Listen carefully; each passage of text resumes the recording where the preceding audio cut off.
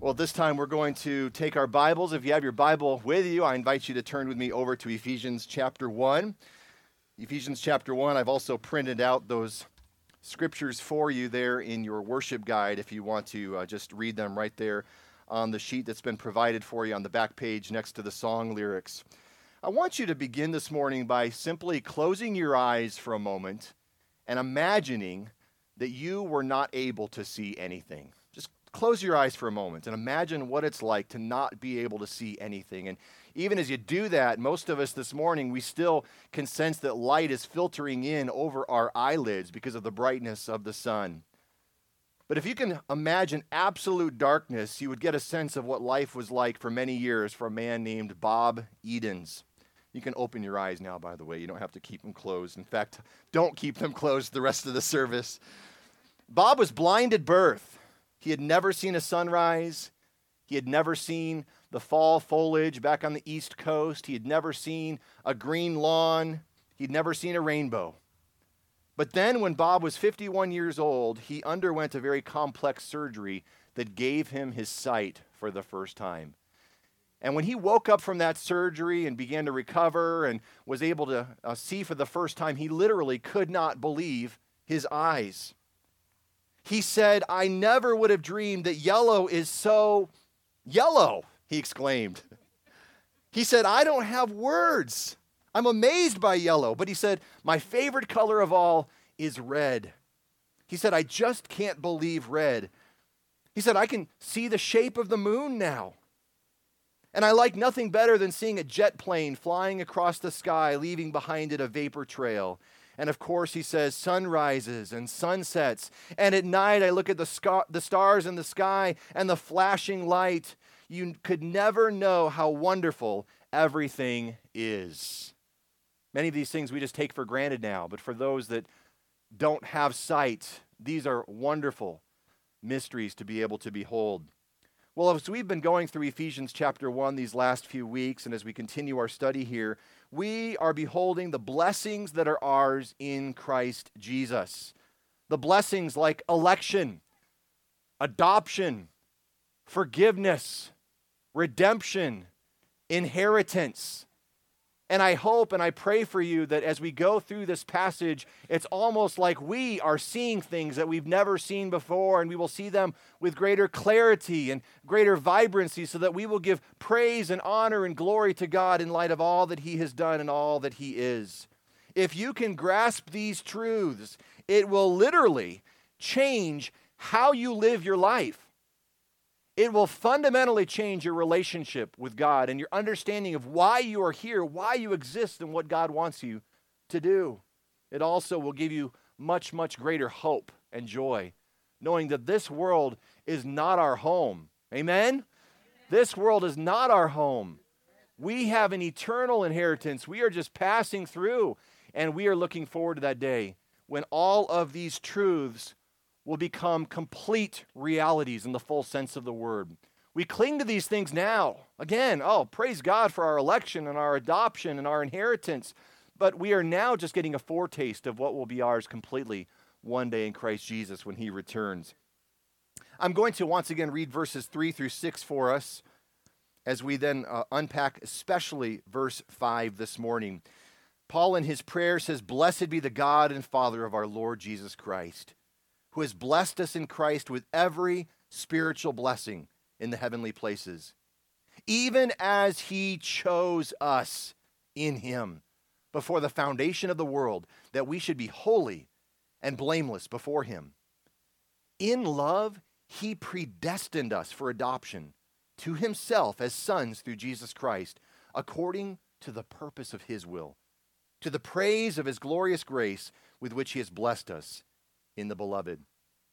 Today we're going to focus in on that phrase there in verse 5, that He predestined us for adoption to Himself. And there's two facets of this adoption that I want to point out to you this morning. First of all, we're going to see the blessing of adoption. After all, this is listed amongst the blessings that Paul is recounting that are ours in Christ Jesus. And then secondly, we're going to look at the benefits of this adoption, because the blessing itself and the reality of adoption brings with it certain benefits that you may not even realize or have tapped into the full potential of. First of all, let's consider the blessing of adoption. I think we all know what adoption is, but let me just read for you a dictionary definition. Adoption is to take legally another's child and to bring it up as one's own. Now think of that as a spiritual reality, that God would take up another's child and would bring us up as his own.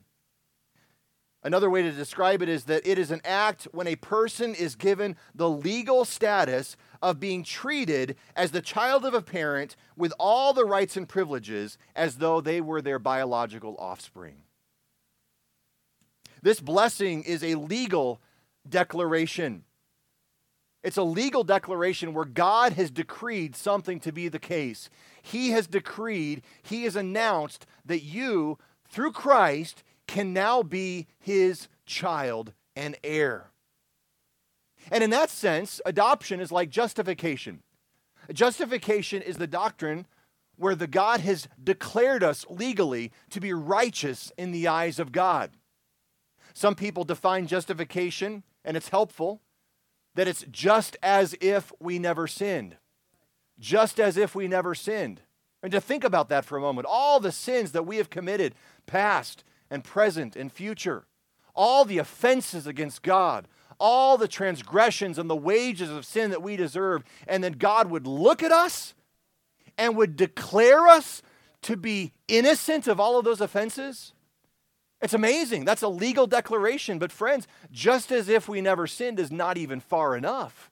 Because justification teaches not only that God washes away our guilt and our iniquity, but then he clothes us with the righteousness of Christ. Sometimes we use the word imputation or crediting of Christ's righteousness to us. See, he doesn't just simply treat us as innocent of a crime, but now he credits us as though we have been perfect, law-abiding citizens that are deserving of everlasting reward. Because he looks at us and sees the righteous obedience of Christ, and he treats us as though we had been perfect in the eyes of God. That's justification, okay? It's a legal declaration that at the moment that you put faith in Jesus Christ, God, I know I'm a sinner. Please forgive me of my sin. Wash my sin away. Make me right in your eyes because of Christ's death and resurrection. When you do that, God credits Christ's righteousness to your behalf. And you are instantly seen by God through a legal act of declaration as being justified. It's an incredible gift. No wonder the gospel is called good news. If you can be credited, that's a legal declaration. But adoption goes even further. Adoption is where this righteous judge that has cleared all of your guilt and credited you with your obedience now says, I want to take you home with me and adopt you as my own son or daughter. You see, adoption is, again, a legal declaration, but it's a declaration that has family implications. It's about relationship. God could have, in his grace, washed our iniquity and credited us with Christ's righteousness and then left us at somewhat of a distance. But instead, he said, I'm going to bring you home with me. And I'm going to choose to spend the rest of eternity with you as my sons and my daughters. Your family now. A couple years ago, my family had the privilege of going to the local courthouse and witnessing an adoption ceremony. It's a wonderful event. So heart-touching. We woke up that morning, we put on some nice clothes, we went to the courthouse, we sat in the waiting room after we went through security, and we waited for the family to arrive, and then the bailiff came and he opened up the doors and we walked into the courtroom. There we saw the mom and the dad who were members of this church. We saw this precious young girl that they had been caring for already for some 2 years. We saw the judge up there at his bench, and the clerk asked them to raise their right hands and to swear an oath of testimony and honesty. Then they confirmed the names of the parents and the child. The judge shuffled some papers around on the desk. He asked a series of questions, and then he pronounced that child to now be a full-fledged child adopted to these parents. It reminded me a little bit of a wedding where you go into a building and a declaration takes place where two families walk in and one family walks out. And in a similar way, two families walked in and one family walked out, where that child was now treated as a legal heir and an offspring of that mom and dad. What a beautiful picture of love and affection and the gospel. But adoption is a legal declaration. We are already justified in the eyes of God through Christ, but now we are adopted as though we were God's children. And He treats us and calls us sons and daughters. Friends, this happened even before you were created. Much like election that we saw last week in verse 4, He chose us in Him before the foundation of the world. Verse 5 says that He predestined us for adoption. Adoption was not a last-minute thought of God. It was not plan B. It was not because He just simply took sympathy on us and changed His mind, but rather He had already chosen beforehand that He would do this. Predestined is a compound word in Greek. It comes from two parts, pro-orizo. Orizo is a Greek word meaning to ordain or to mark off. We've got a couple of surveyors here in our church, and they spend a lot of time looking over paperwork or even going out into the field. Back in the olden days, they would have probably been using lines and ropes, and now we have lasers and all kinds of sophisticated equipment. But it's fascinating how many times that the Bible uses surveying language. And this is another one of those where to ordain or to destine has the idea of marking off a boundary, finding the edges and the borders and putting up stakes to appoint something for a specific purpose. That's the word orizo.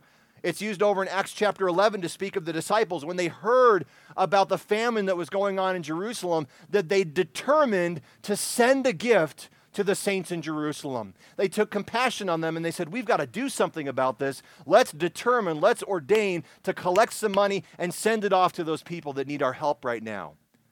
But the word here we have is pro-orizo, to determine or set a boundary ahead of time.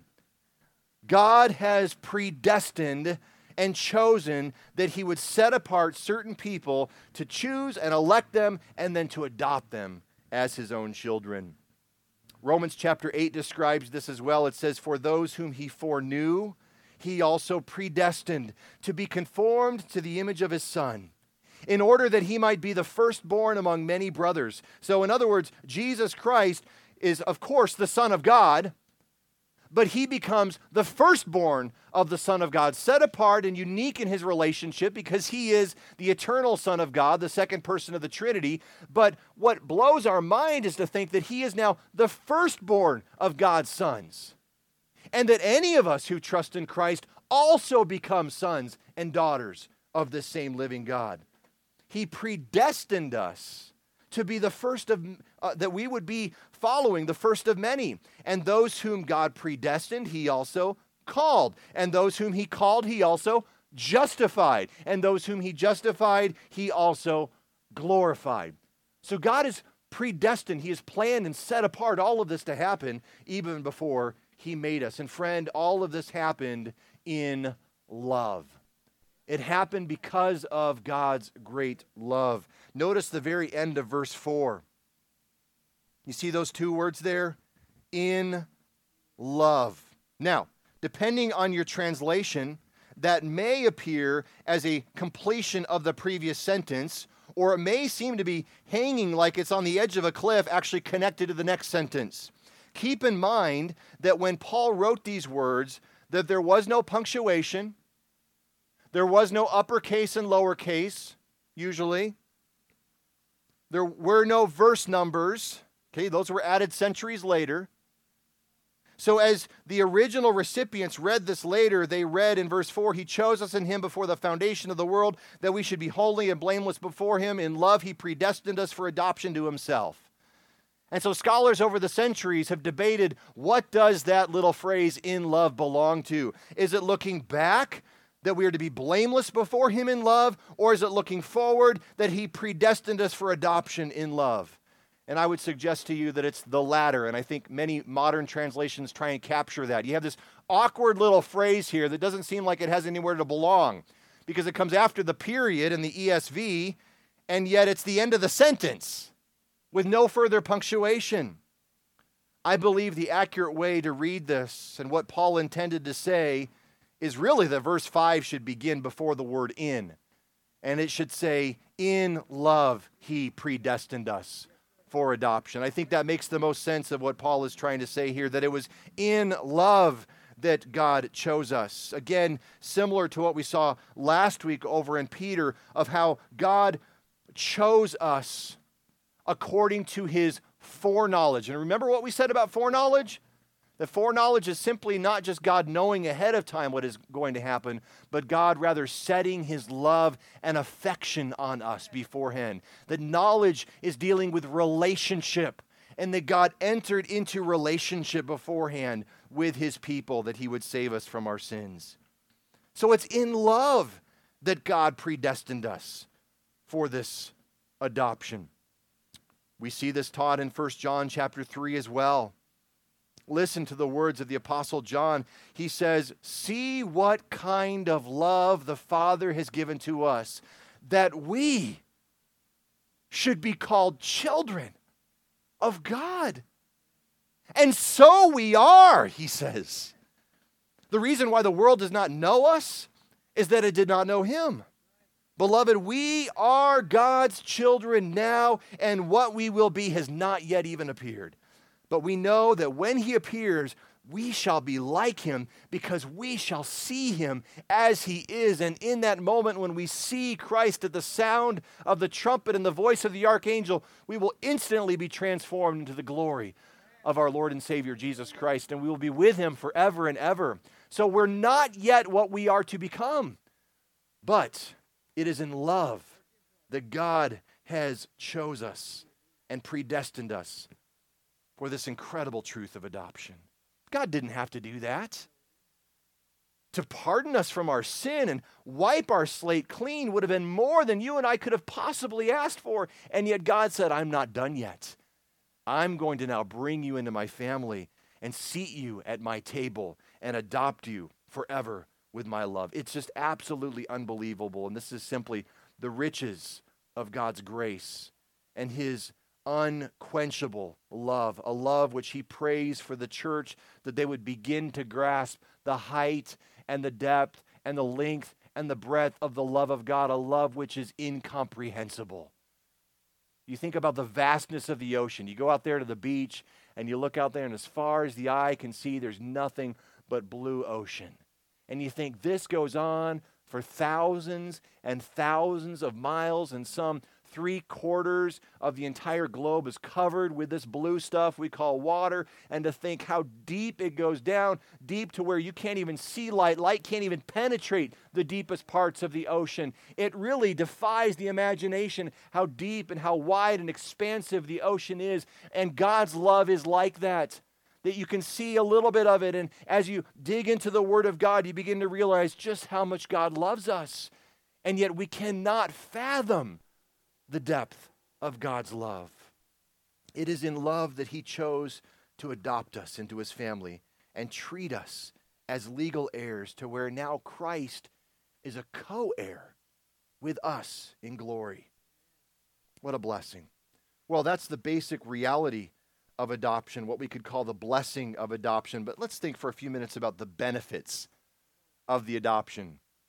Again, when my wife and I and our kids went to that courtroom, we saw that child now legally declared to be a child of these parents. That child, that precious little girl, she suddenly received all the blessings that went with being a child of those parents. She was brought into their home. She was allowed to call them a term of intimacy, mommy, daddy. She was given her own bedroom. She was given clothes to wear. She was fed every day. That man went to work to provide for not only his wife, but for that child as though she was his child, because she was his child now. And so we have the benefits that come with adoption. First of all, we have here the benefit of provision. You ever get scared about what's going to happen tomorrow? What's going to happen next week, next month? How are we going to get through this? What is God doing? Are you ever anxious? Are you ever uptight or worried? Well, some of us struggle with anxiety, and the Bible says that there is no need to fear. One of the great reasons that there is no need for us to fear is because God is our Father, and He loves us. Jesus says in Matthew chapter 6, when you pray, don't bother heaping up empty praises like the Gentiles do, for they think they'll be heard for their many words. But listen, he says, don't be like them, for your Father knows what you need before you even ask Him. Isn't that just like a good dad? To know his kids, to love his kids, to be thinking ahead of time about what their needs are, to have their best interests in mind. And it's okay, I enjoy my kids asking, and I enjoy being a giver to them. But we don't inform God of anything He doesn't already know. He's watching you. He's hovering over here. He's walking with you every step of the way because He's your dad. He's your Father. We don't inform Him. We simply ask Him, and He delights to give us good things. Matthew 6 further on says, therefore I tell you, don't be anxious about your life. Christian, right now, don't be anxious. Be anxious for nothing, it says in Philippians. Don't be anxious about what you will eat. Don't be anxious about what you will drink. Don't be anxious about your body. Don't be anxious about what you will put on. Jesus says, is not life more than food and the body more than clothing? Look at the birds. They neither sow nor reap nor gather into barns, and yet your heavenly Father feeds them. Are you not of much more value than them?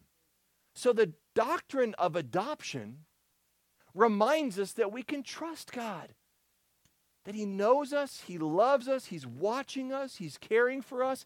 If He would go to the extent to send His Son to die for us and then bring us into His family, don't you think He's going to keep an eye on you and make sure you're okay? You may not always see Him, but He always sees you. You may not always hear Him, but He always hears you. And God gives us the eyes and ears of faith to trust that He is there and to know our good Father is watching out for us. So be anxious for nothing. Be still, my soul. Trust in the Lord. When you are tempted to worry and be afraid, go back to this truth. But wait a second. In love, God has predestined me for adoption. What am I doing worrying right now?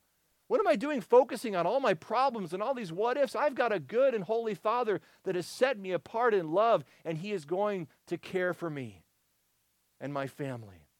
So we have the benefit of provision, but we have another benefit, the benefit of what I call indwelling. The benefit of indwelling. Who is it that now lives inside of us because of this adoption? It's the Holy Spirit, right? God has given us the third person of the Trinity, God's Holy Spirit, to live inside of His people as a seal of our adoption and eternal inheritance. There is even more yet to come, but already God has given us a down payment of His love and adoption by giving us the Holy Spirit to live inside of us. This is described in Romans chapter 8, where Paul says, all who are led by the Spirit of God are sons of God. For you did not receive the spirit of slavery to fall back into fear, but you've received the spirit of adoption as sons, by whom we cry. Okay, so it's by the Holy Spirit that we can cry out to God, what? Abba, Father. The Spirit Himself bears witness with our spirit that we are children of God. And if children, then we are heirs, heirs of God and fellow heirs with Christ, provided that we suffer with Him in order that we may also be glorified with Him. So Paul says life is going to be rough sometimes, and we're going to suffer, but that suffering is temporary in nature. And any suffering that we go through now is only preparing us for a further, greater weight of glory. And God has given us the Holy Spirit so that we are never alone. We are never by ourselves. God is always there. The Spirit of Christ dwells within His people, and that Spirit is whispering, if you will. The Spirit is reminding you and testifying in your inner being that you are God's child. God loves you. God has adopted you. Everything is okay. You can go to the Lord day or night and pray, Abba, Father. You have intimacy and tenderness in this relationship because of adoption and because of the Holy Spirit that God has given to you. Oh, think of all the blessings that are ours because of the Holy Spirit. Of course, it's only by the Holy Spirit that we have new birth or regeneration, right?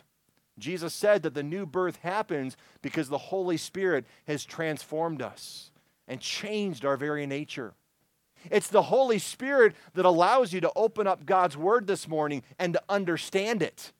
Because apart from the Spirit of God, this book would be too much for us to comprehend. It would appear as foolishness to us. The natural man can't appraise the things of God. The natural man can't understand the things of God. It's like a colorblind person trying to decipher colors. They're incapable of doing that because of their nature. And the natural person who has not yet trusted in Christ and had new birth, they can't understand the things of God. There's really smart people out there in this world, and some of them will read the Bible and say, well, there's a lot of historical value in this, but it doesn't make sense to me.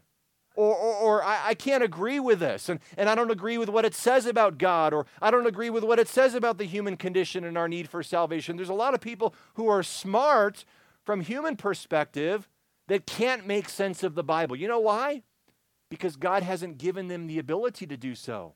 We've got to have God's help, His assistance, in order to understand this book, and that comes through the power of the Holy Spirit.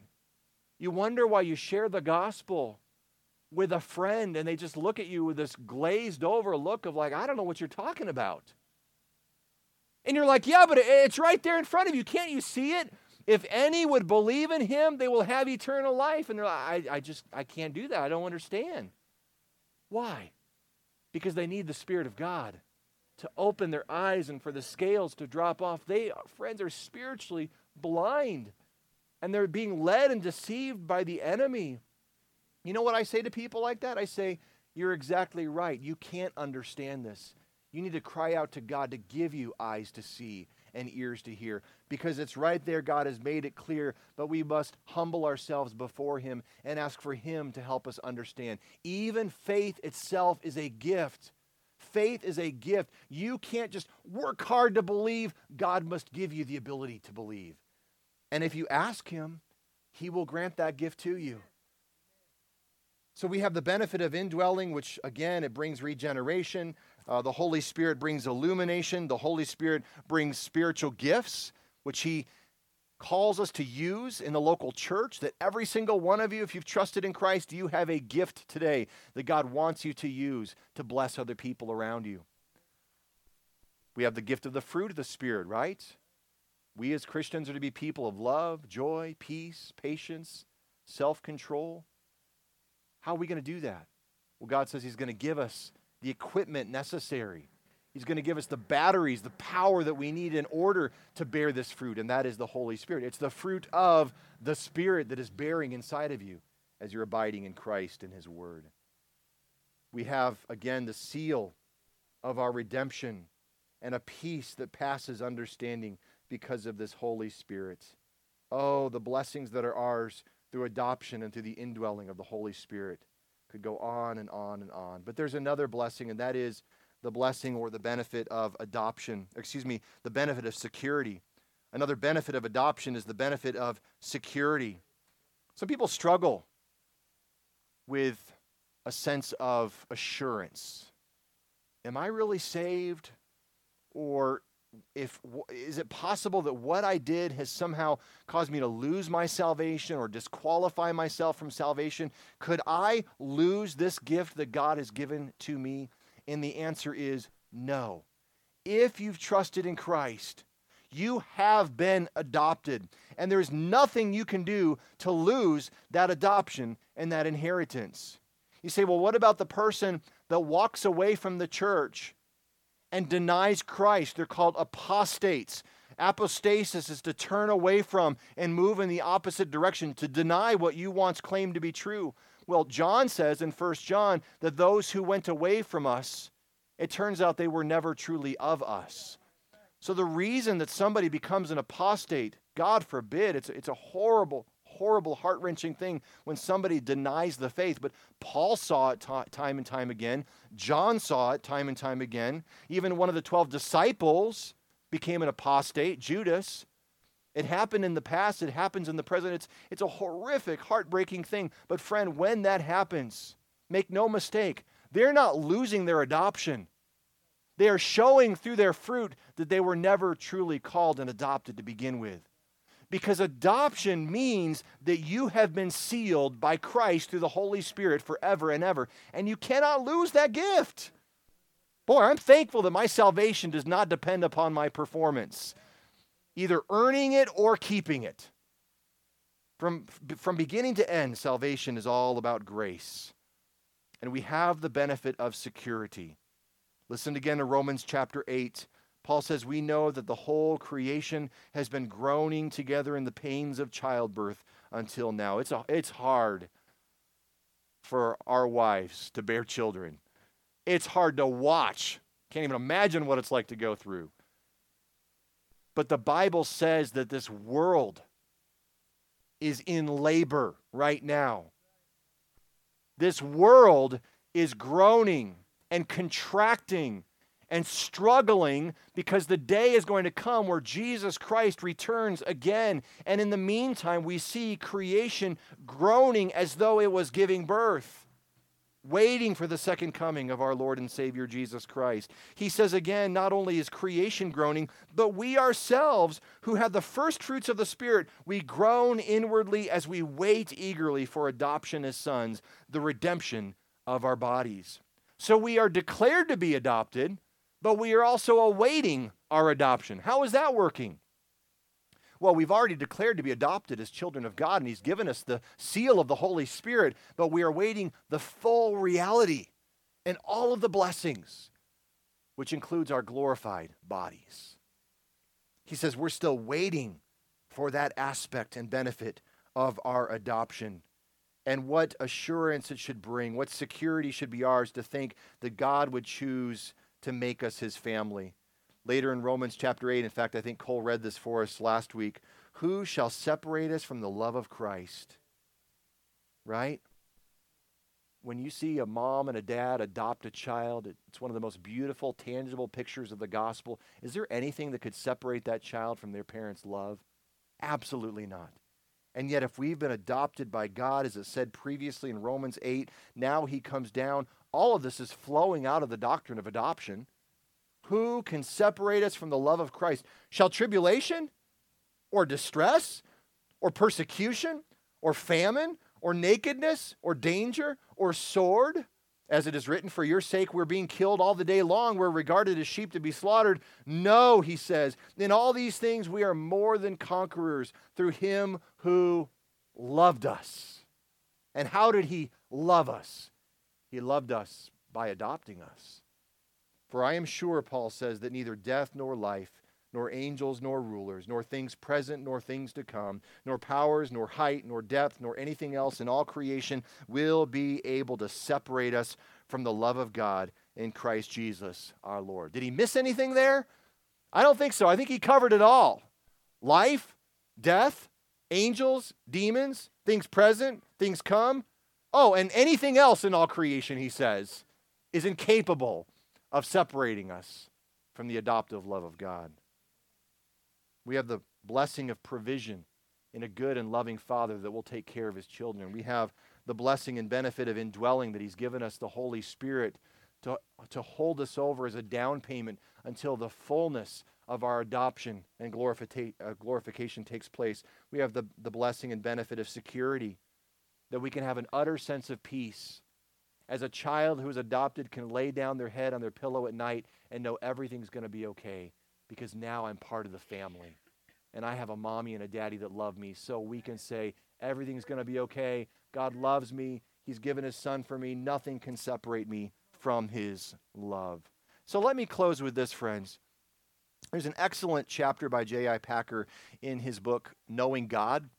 And the title of the chapter is Sons of God. I commend it to you, Sons of God. Maybe even take some time, if you have that book by Packer, and read that today or this week, and just continue to ponder and meditate on the doctrine of adoption. Packer says that there has been a lack of emphasis on the doctrine of adoption. Very few books have been written on it since the time of the Reformation.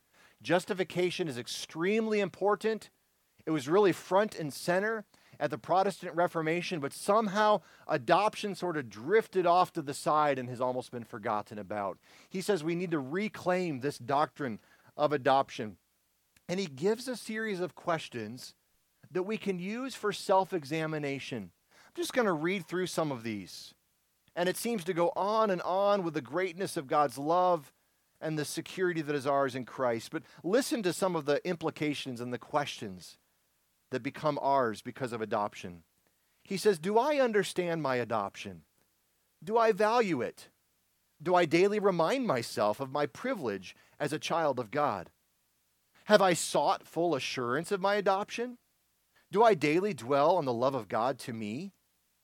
Do I treat God as my Father in heaven, loving and honoring and obeying Him, seeking and welcoming His fellowship, and trying in everything to please Him as a human parent would want his child to do? Do I think of Jesus Christ, my Savior and my Lord, as my brother too, bearing to me not only a divine authority, but also a divine human sympathy? Do I think daily how close He is to me? How completely He understands me? And how much as my kinsman redeemer that He cares for me? He says, have I learned to hate the things that displease my Father? Am I sensitive to the evil things to which He is sensitive? Do I make a point of avoiding them lest I grieve Him? Do I look forward daily to that great family occasion when the children of God will finally gather in heaven before the throne of God, their Father, and of the Lamb, their brother and their Lord? Have I felt this thrill of hope? Do I love my Christian brothers and sisters with whom I live day by day in a way that I shall not be ashamed of when in heaven I think back over it? Am I proud of my Father and His family, to which by His grace I belong? Does the family likeness appear in me? In other words, do I look like my Heavenly Father now? Do I look like a child of God now? And Packer concludes by saying, God humble us. God instruct us. God make us His own true children. Would you pray with me? Father, we thank You this morning for perhaps a reminder, but perhaps for some of us, it's like being able to see for the very first time the great benefits and blessings that are ours through our adoption in Christ Jesus into Your family. Even this prayer began, Father. And we just glaze past that. We just fly through that so often. We go into prayer and we forget that this prayer relationship is itself an expression of us being adopted into Your family. That we are the children of the King. And for that, we give You thanks today, Lord. Lord, help us to grow in resembling You. That when people see us, they would say, that man, that woman, that boy, that girl, they look like their dad. They look like their Heavenly Father that has adopted them into His family. We thank You for Your love. We thank You for Your provision. We thank You for the seal of the Holy Spirit that You've given to us that gives us a sense of security. We thank You, Lord, for the hope that we have, that one day we will be fully adopted and glorified, and we will become like Christ because we will see Him as He is. And as long as You keep us on this earth, Lord, let us never forget this wonderful, glorious truth of Your adoption. We pray it in Christ's name. Amen.